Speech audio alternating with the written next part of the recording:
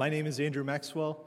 Today's scripture reading is Genesis 1:1 through Revelation, Genesis 2:3. You may be able to guess this is found on page 1 of the Black Pew Bibles.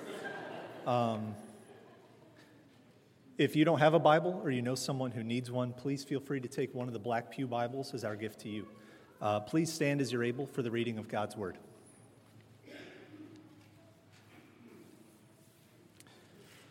In the beginning, God created the heavens and the earth. The earth was without form and void, and darkness was over the face of the deep. And the Spirit of God was hovering over the face of the waters. And God said, "Let there be light." And there was light. And God saw that the light was good, and God separated the light from the darkness. God called the light day, and the darkness he called night. And there was evening, and there was morning, the first day. And God said, "Let there be an expanse in the midst of the waters, and let it separate the waters from the waters." And God made the expanse, and separated the waters that were under the expanse from the waters that were above the expanse. And it was so. And God called the expanse heaven. And there was evening, and there was morning, the second day. And God said, "Let the waters under the heavens be gathered together into one place, and let the dry land appear." And it was so. God called the dry land earth, and the waters that were gathered together he called seas, and God saw that it was good. And God said, "Let the earth sprout vegetation, plants yielding seed, and fruit trees bearing fruit in which is their seed, each according to its kind, on the earth." And it was so. The earth brought forth vegetation, plants yielding seed according to their own kinds, and trees bearing fruit in which is their seed, each according to its kind. And God saw that it was good. And there was evening, and there was morning, the third day. And God said, "Let there be lights in the expanse of the heavens to separate the day from the night, and let them be for signs and for seasons and for days and years, and let them be lights in the expanse of the heavens to give light upon the earth." And it was so. And God made the two great lights, the greater light to rule the day, and the lesser light to rule the night, and the stars. And God set them in the expanse of the heavens to give light on the earth, to rule over the day and over the night, and to separate the light from the darkness. And God saw that it was good, and there was evening, and there was morning, the fourth day. And God said, "Let the waters swarm with swarms of living creatures, and let birds fly above the earth across the expanse of the heavens." So God created the great sea creatures and every living creature that moves, with which the waters swarm, according to their kinds, and every winged bird according to its kind. And God saw that it was good. And God blessed them, saying, "Be fruitful and multiply, and fill the waters and the seas, and let birds multiply on the earth." And there was evening, and there was morning, the fifth day. And God said, "Let the earth bring forth living creatures according to their kinds, livestock and creeping things, and beasts of the earth according to their kinds." And it was so. And God made the beasts of the earth according to their kinds, and the livestock according to their kinds, and everything that creeps on the ground according to its kind. And God saw that it was good. Then God said, "Let us make man in our image, after our likeness, and let them have dominion over the fish of the sea, and over the birds of the heavens, and over the livestock, and over all the earth, and over every creeping thing that creeps on the earth." So God created man in his own image. In the image of God he created them, male and female he created them. And God blessed them, and God said to them, "Be fruitful and multiply, and fill the earth and subdue it, and have dominion over the fish of the sea, and over the birds of the heavens, and over every living thing that moves on the earth." And God said, "Behold, I have given you every plant yielding seed that is on the face of the earth, and every tree with seed in its fruit. You shall have them for food. And to every beast of the earth, and to every bird in the heavens, and to everything that creeps on the earth, everything that has the breath of life, I have given every green plant for food." And it was so. And God saw everything that he had made, and behold, it was very good. And there was evening, and there was morning, the sixth day. Thus the heavens and the earth were finished, and all the host of them. And on the seventh day God finished his work that he had done, and he rested on the seventh day from all his work that he had done. So God blessed the seventh day and made it holy, because on it God rested from all his work that he had done in creation. The word of the Lord.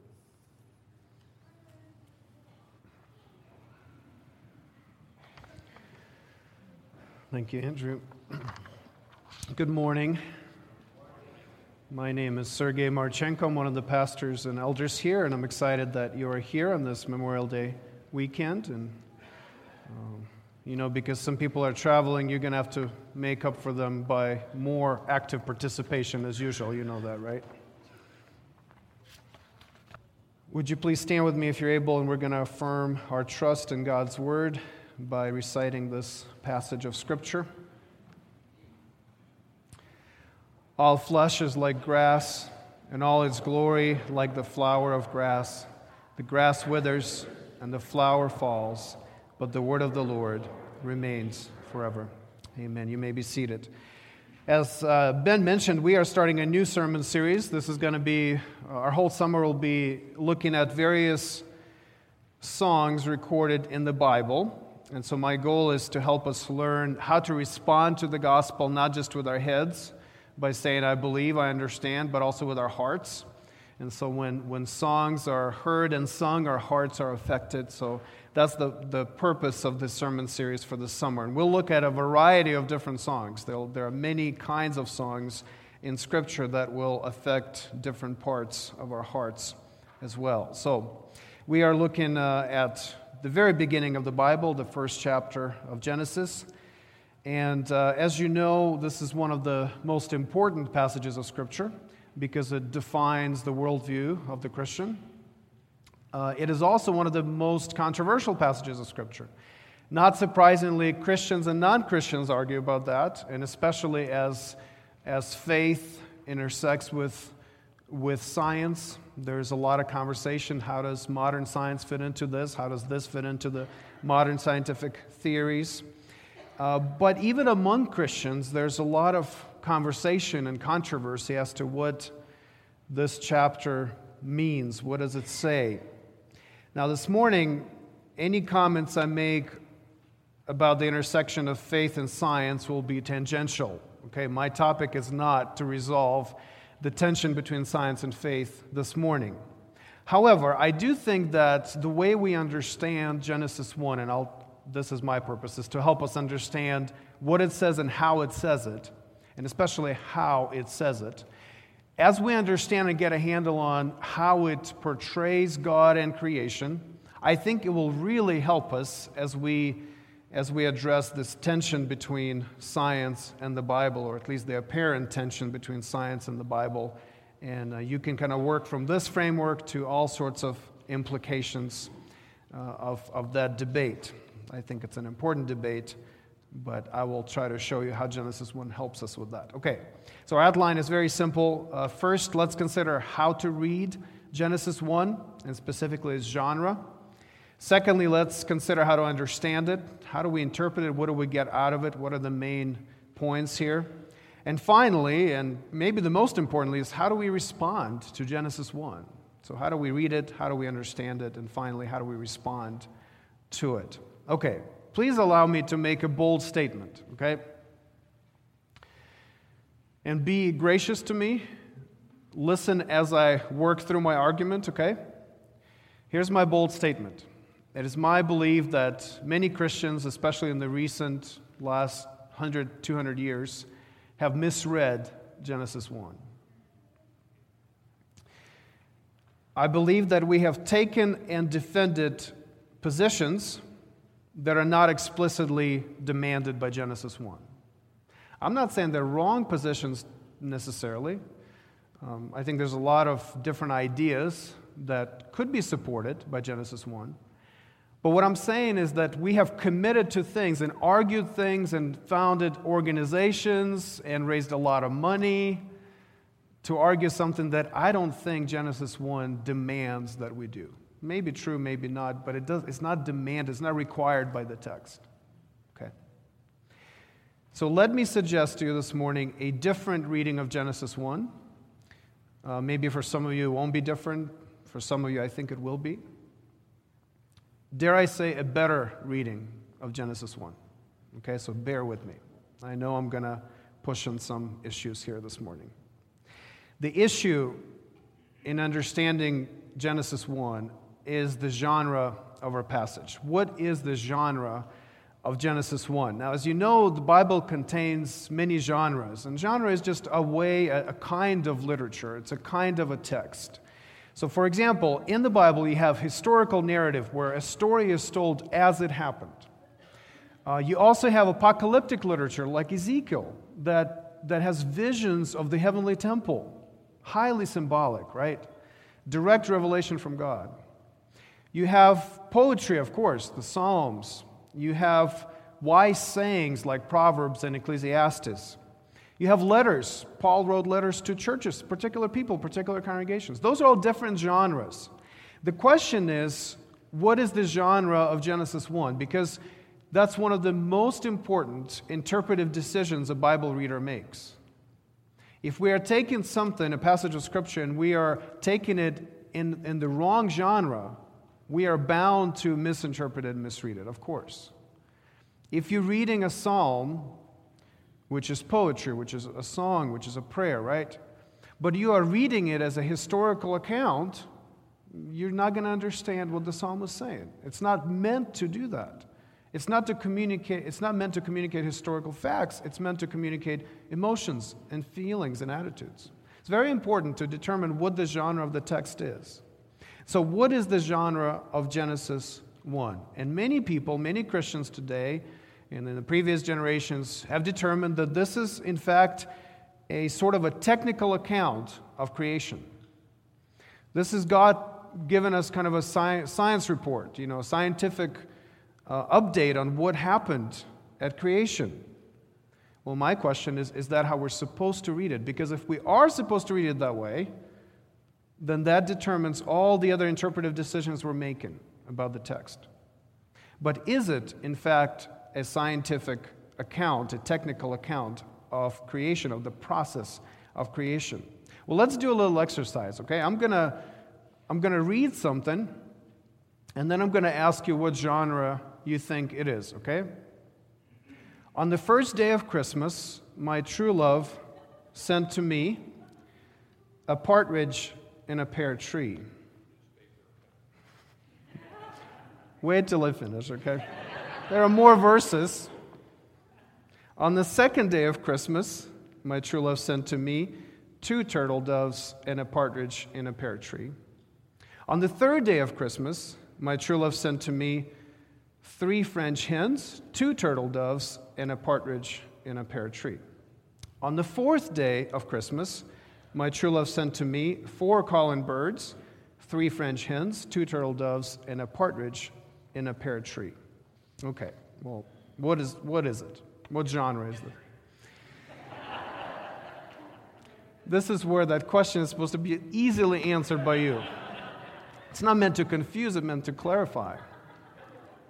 Help me, what is it? It's a song. Somebody say song, please. Okay.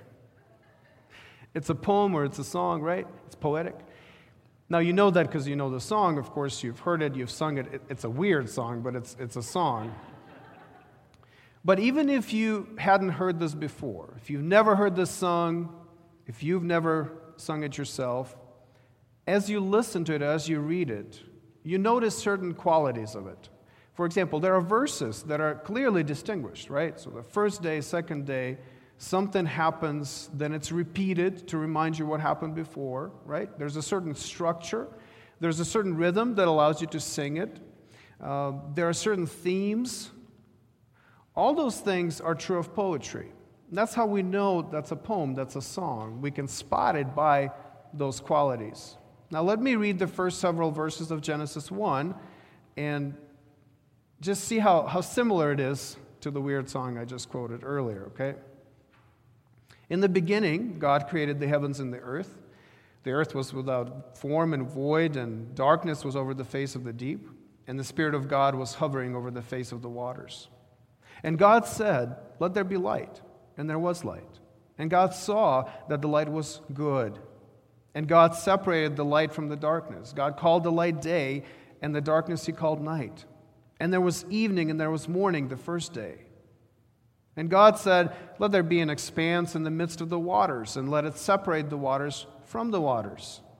And God made the expanse and separated the waters that were under the expanse from the waters that were above the expanse. And it was so. And God called the expanse heaven. And there was evening and there was morning the second day. And God said, let the waters under the heavens be gathered together into one place, and let the dry land appear. And it was so. God called the dry land earth, and the waters that were gathered together he called seas. And God saw that it was good. And God said, let the earth sprout vegetation, plants yielding seed, and fruit trees bearing fruit in which is their seed, each according to its kind on the earth. And it was so. The earth brought forth vegetation, plants yielding seed according to their own kinds, and trees bearing fruit in which is their seed, each according to its kind. And God saw that it was good. And there was evening, and there was morning, the third day. Now, as you read it, especially as you read it out loud, we need to read poetry and we need to sing songs to get it. You see the rhythm here. You see the clear division of verses. You see themes. You see repetition. You see imagery and highly stylized delivery. Those are all qualities of poetry. What genre is this? Well, whatever genre we call it, it must include some poetic element to it. And different people, of course, there are many scholars that write on this and talk about this, and they all disagree with each other, of course, because if you want to propose a theory, it has to be a new theory in disagreement with everybody else. That's how the academy works. But nonetheless, many of them agree that there is at least some level of poetic effort made here. So, for example, D.A. Carson thinks there's a mix of genres here, but that it is certainly highly symbolic. It needs to be read as a highly symbolic literature. Bruce Waltke calls Genesis 1 a literary, artistic representation of creation. Literary, artistic representation of creation. Timothy Keller calls it a song. He just comes out and says it's a song. Whatever else Genesis 1 may be, it certainly has poetic elements. I don't see how any of us can deny that. Now, we may say there are other elements here. We may disagree on that. We may say, okay, does it teach us anything about science? We may disagree on that. But we can't really disagree that it's in some way poetic, that there's a rhythm, there's a cadence, there's repetition, there are images. All of those things are important, and we have to take it into consideration as we interpret it, as we try to understand it. Okay, so if you are tracking with me, and please try, give me grace, because I may be giving you something new here.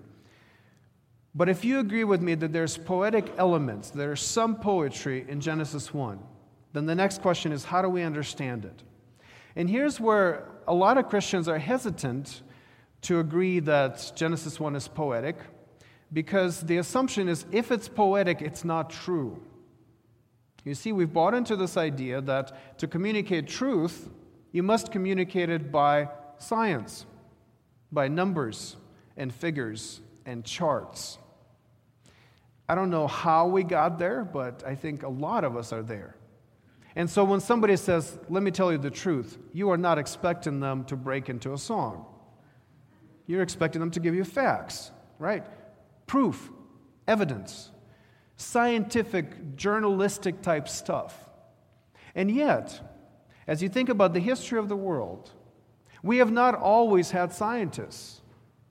We have not always had journalists, but we have always had poets. Because poetry has a powerful, moving, effective way of communicating truth. In fact, a lot of us communicate truth through poetry. When you say to your spouse, I love you, and then you add a flourish to it, right? You have to say something else. I am learning in my 20th year of marriage. I have to say more than that, and it better be poetic. Why? If it's poetic, it's true, you see. Because I'm making an effort to express something that is true in a fresh and hopefully moving way.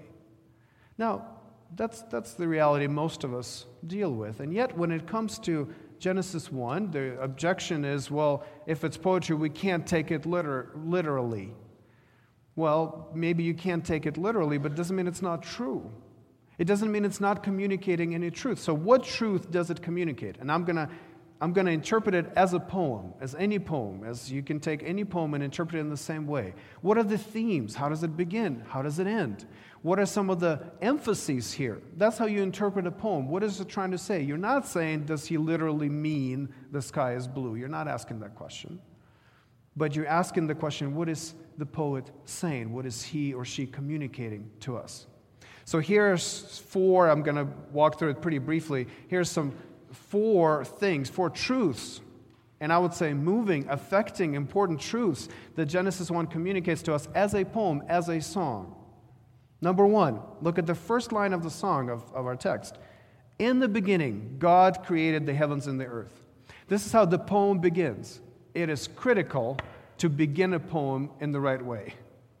The first line is so important in poetry. That's what grabs you. That's what often gives you a thesis. That's what often pulls you in and tells you, this is what I'm talking about. So what is he talking about here? In the beginning, God created the heavens and the earth. God is the hero of the song. God is the sole creator. He's at the center. He's at the beginning. Before anything was, God was. And he is creating. Now, is that a truth? Absolutely, it's a truth. It's given to us in poetic language, but it is a truth. It's something for us to grab onto and say, this is real. This is going to be part of my worldview as a Christian. God intentionally created our world. It didn't happen by accident. It was not some inexplicable random event. It was not one force emergent victorious in a primordial struggle. It's quite simply just God. God did it. God created. Here's poetry communicating truth. And I don't think that Genesis is responding to any of the contemporary scientific convictions specifically, but it is certainly telling us that any theory that portrays the world as random and its birth is accidental is not compatible with the Christian worldview. Now, so you see how you can draw scientific truth out of this, but it comes to us through poetry. It comes to us through a forceful statement that God is the sole creator and that he is intentional in creating, that he is at the beginning. Of course, that's going to affect how we see science. Secondly, God speaks things into existence. God says and things happen. This is a theme. As you read this poem, as you see that again and again it's repeated that God said and it was, and that was good. God speaks, which means he's a personal God. He's a speaking God. Because he's so powerful, things appear based on his words. Now, is this text concerned with explaining how God's words bring the world into existence? Is it concerned with the process? Is it giving us a physics lesson of how things are created out of vocal vibrations? No, it doesn't tell us that. It's not concerned with that. It simply tells us that a personal God created the world. It communicates in a powerful, effective, moving way, as poetry does, that the creator of our world is a person, and his personality is reflected in his creation. Now, once we get to the New Testament, we get more information about that. We read passages like John 1 and 1 through 3 that we read for call to worship. In the beginning was the Word. The Word was God, and the Word was with God. He was in the beginning with God. All things were made through him, and without him was not anything made that was made. And then in verse 14, there's the big reveal. The Word became flesh and dwelt among us, and we have seen his glory, glory as of the only Son from the Father, full of grace and truth. This person, God, speaks the world into existence. And who is the agent of that creation? Who is the Word? It's Jesus. Without Jesus, nothing was made that was made. Jesus was there. He was creating the world. Colossians 1:15 and 17, we read, this is about Jesus. He is the image of the invisible God, the firstborn of all creation. By him all things were created in heaven and on earth, visible and invisible, whether thrones or dominions or rulers or authorities. All things were created through him and for him. And he is before all things, and in him all things hold together. The Creator is a person. And any worldview that presents creation as an impersonal process, unintentional development, is not compatible with the poetic truth of Genesis 1. The argument I'm making is that we can get truth out of poetry that will in fact help us to resolve tension, apparent tension between science and faith, but we can do it in a way that I think is more faithful to the text. 3, God again and again proclaims that his creation is good. After the creation of human beings on the 6th day, God proclaims that everything he made was very good. What truth does that piece of poetry tell us? Well, of course, obviously, that the world was created good. It's a good world. God did not make anything evil or bad. It was a good world by God's design. And then later in Genesis, of course, we find out what happened to the world, what changed the world and introduced evil and sin into it. But it was not the original idea. God made it good. This is important. Any worldview that starts with the world in chaos, that starts with the world in conflict, and attributes these battling forces to the world from the very origin is not compatible with Christianity, based on the truth of the poetry of Genesis 1. Now here's something else we learned from this pronouncement that God again and again says it is good, it is very good. We learned that God enjoys his creation. This is God saying, this is good, I love it. This brings me pleasure. I cut the lawn yesterday, and I found myself throughout the day looking out on my lawn in the backyard and saying to myself, it looks good. It's nice. It's good. I'm enjoying it. I wasn't even outside, but I was looking at it. I did something, and then I rejoiced in it. I did something, now I'm enjoying that until Monday, tomorrow. You look at things that you do, and you exalt over them. That's a normal human emotion as we are reflecting God's image. God does that. God makes something and he says, it's good. It's not just the assessment of quality. It's not just God saying, I made it, this meets my requirements.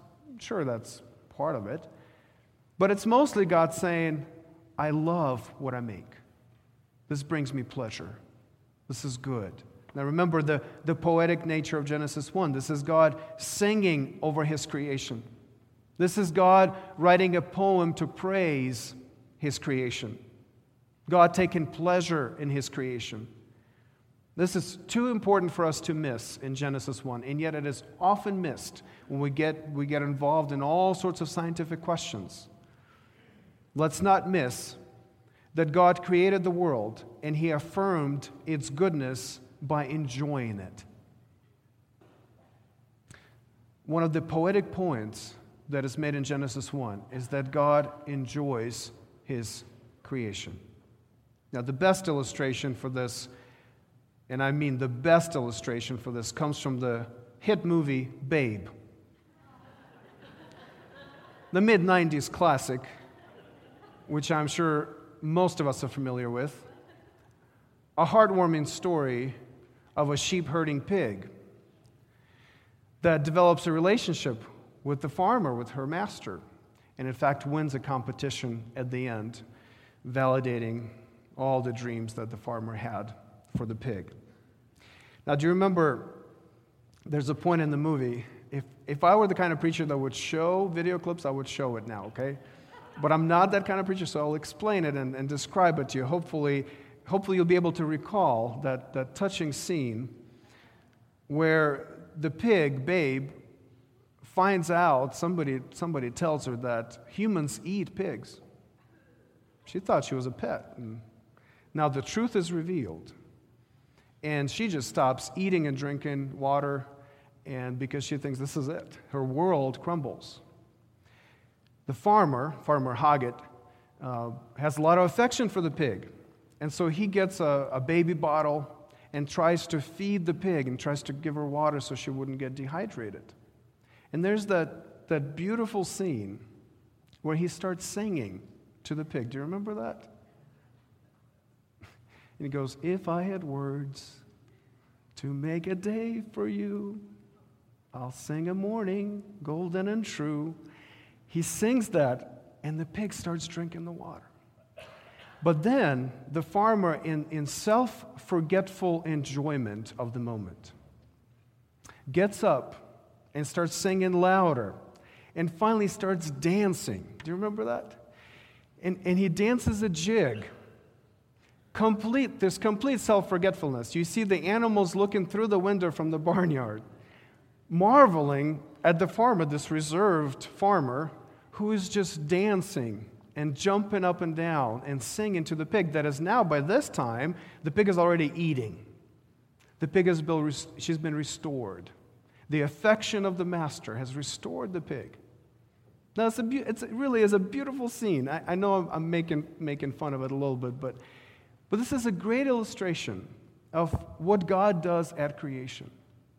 This is God making the world and then singing over it, dancing over it, and saying, this is good. There's so much affection that God has for His creation, and specifically for the people that He creates. It goes from good to very good. And finally, the end of the poem here, and we're getting into chapter 2, the first 3 verses. It really belongs in the first chapter, I think. The poem ends with God resting on the 7th day.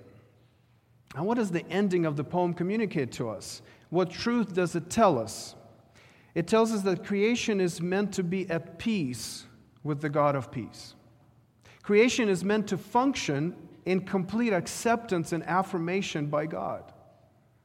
Our lives are meant to be fueled by God's pleasure in us. Let me say this again. Our lives are meant to be fueled by God's pleasure in us. That's how we're made. We're supposed to function in that way. This is the truth that Genesis 1, this poem, this song, is communicating to us. We were created to hear God say to us, "You are good. You are very good. I rejoice over you. I love you. Rest in my love. Enjoy me even as I enjoy you." This is a poetic point. This poem is meant to communicate this in a forceful, moving, affecting way, that God loves us and that He made us so He could love us. He made us so He can enjoy us and we can enjoy Him. So the Sabbath, the 7th day that is not supposed to end, by the way. There's no evening of the 7th day here. It's supposed to last in eternity because His plan is to enjoy us forever. That's how the poem ends. It's beautiful. It's moving. Now, does it move you? If it moves you, that's my argument, that's a poem. Because simple descriptions don't move us, but poems and songs move us. So how do we respond? My last point. How do we respond to this song, to this poem? How do we respond to the God portrayed in this song? How do we respond to a God who speaks the world into existence and then sings about it? What kind of God is so affectionate toward His creation that He writes a song about it? What do we do with this God? And of course, this is not the only song in Scripture. A third of the Bible, some scholars say, a third of the Bible is poetic. That's a lot of the Bible. God, who decides to communicate with us, decides to communicate with us, at least in part, through poetry, through images and rhythms and cadence. Why is that? What do we do with the God who chooses to reveal Himself through songs and poems? Friends, we have something strange on our hands. let me use a biblical term, we have something holy. When we're dealing with a God like that, this is something we are unfamiliar with. This is a marvelous God who does that. What do we do with him? A God who begins his book with a poem. And it says, let me tell you how I created you. And by the way, I wrote a song for you. This God is not only concerned with communicating data to us, content, he wants to tell us what he feels. He wants to tell us what's in his heart. How do we respond to a God like that? We have something strange on our hands. This is unusual. This is not the idea of God that we would typically come up with. We have a God who reaches for poetry, who breaks into a song, who creates by speaking beautiful, powerful words. This is not a God who is withdrawn or distant. His heart is open. He is expressive. He is engaged. How does he want us to respond to him? To this kind of God as he describes himself in Genesis 1. I said that we have something strange on our hands, but it's even stranger than Genesis 1 tells us. You see, if you read Genesis, you get to Genesis 3, and you find Adam and Eve, the beautiful creation of God.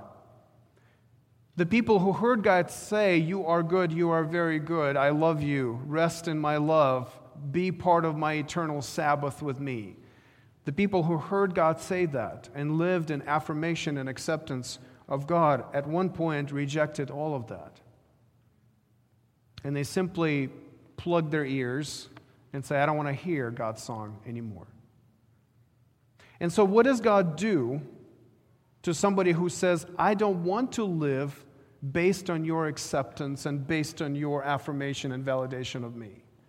I don't want to live based on your grace. I don't want to live based on your love. What does God do to people like that? This singing poet God, what does he do? He comes into our world. The world he created. He becomes part of the created order. Jesus comes and this God-man, this uncreated being, is born as a human baby.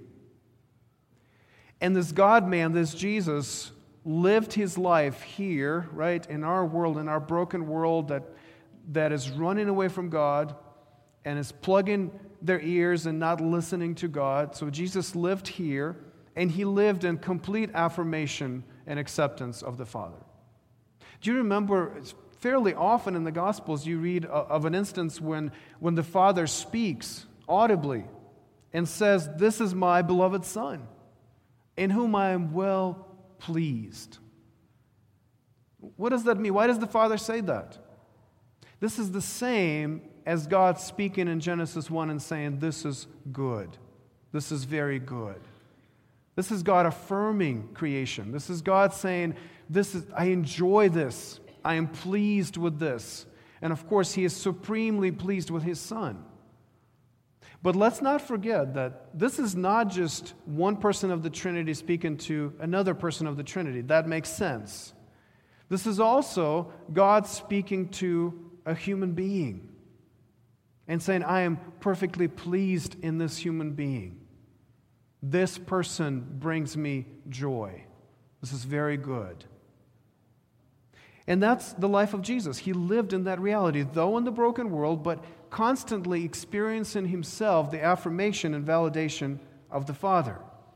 And yet, on the cross, the eternal song of creation fell silent. This is a dramatic, we can talk about the genre of drama in Scripture. This is a dramatic experience, a dramatic moment in salvation history. When Jesus is on the cross, the Word who created everything, who was there when everything was created and without whom nothing was created, who gave life to everything, he's the source of life. And yet this is the same person who gives up his life on the cross. The uncreated one comes undone on the cross. Unimaginable. The firstborn of all creation was crying out on the cross for affirmation, for acceptance, for assistance. Jesus longing to hear, "You are good. You are very good. You are my beloved Son in whom I am well pleased." But there was silence in heaven. Just deathly silence. The Father doesn't respond to the Son as the Son is crying out for the Father's help on the cross. My God, why have you forsaken me?" The Father doesn't respond. Did Jesus deserve to be rejected by God? No. Remember, he is the Son in whom God is well pleased. He is very good. Even in his humanity, he's the ideal creation. He's the perfect creation. But he did it for us. He experienced God's silence on behalf of the fallen creation. He experienced the unimaginable absence of God for us. And the question is why? So we could hear God's song again. And then the resurrection comes. And in the resurrection of Jesus, a new creation breaks forth.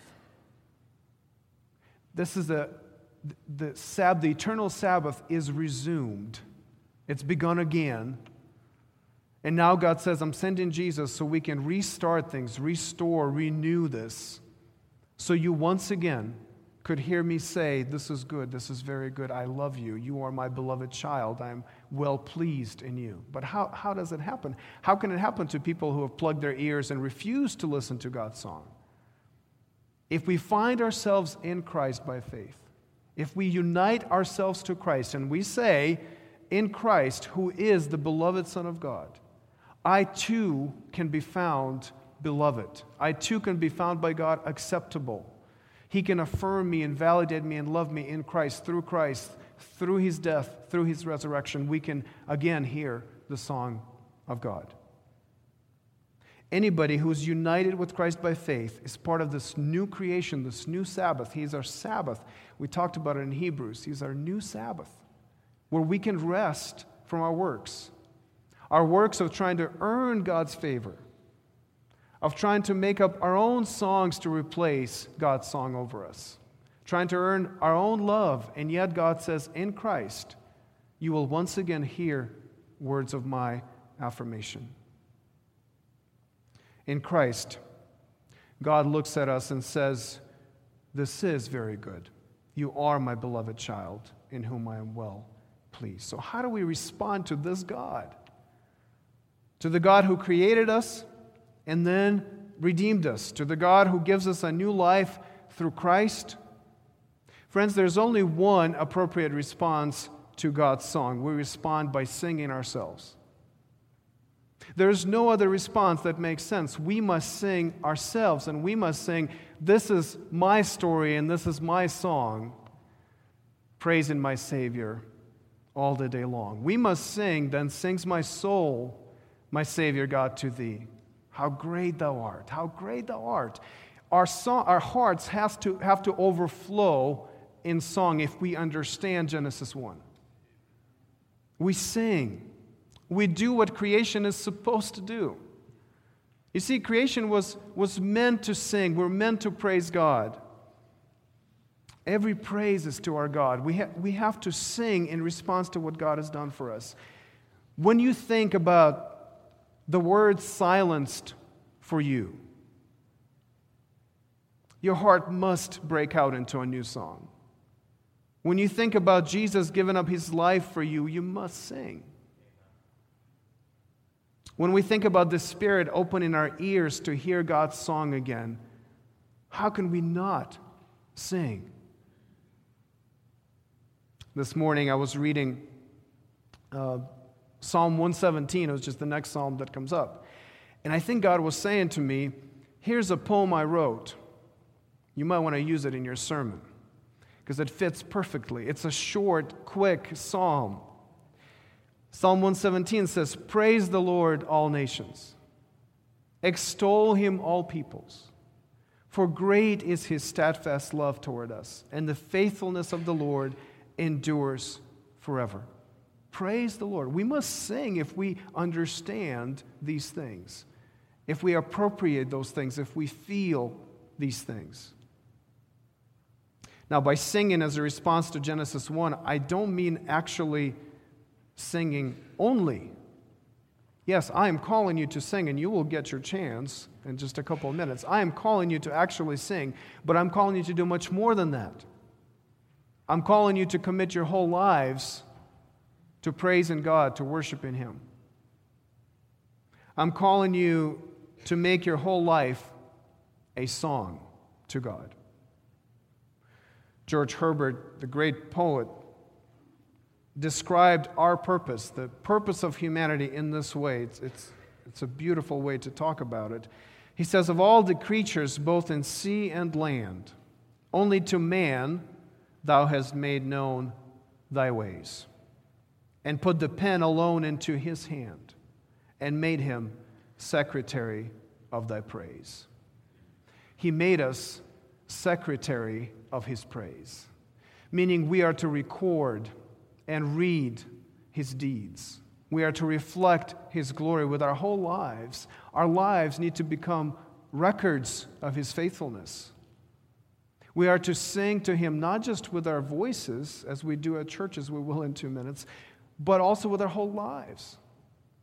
And so I think if we read Genesis 1 correctly, the intended response is not to figure out how it fits with science. That may be secondary response at some point. The intended response is to worship him. That's why he gives us this book. God says, look at me. I am a God who sings over his creation. I'm a God who enjoys his creation. I'm a God who makes good things and then praises them. So what do you do in response? You join into that joy, and you worship, and you sing. You become secretaries of his praise.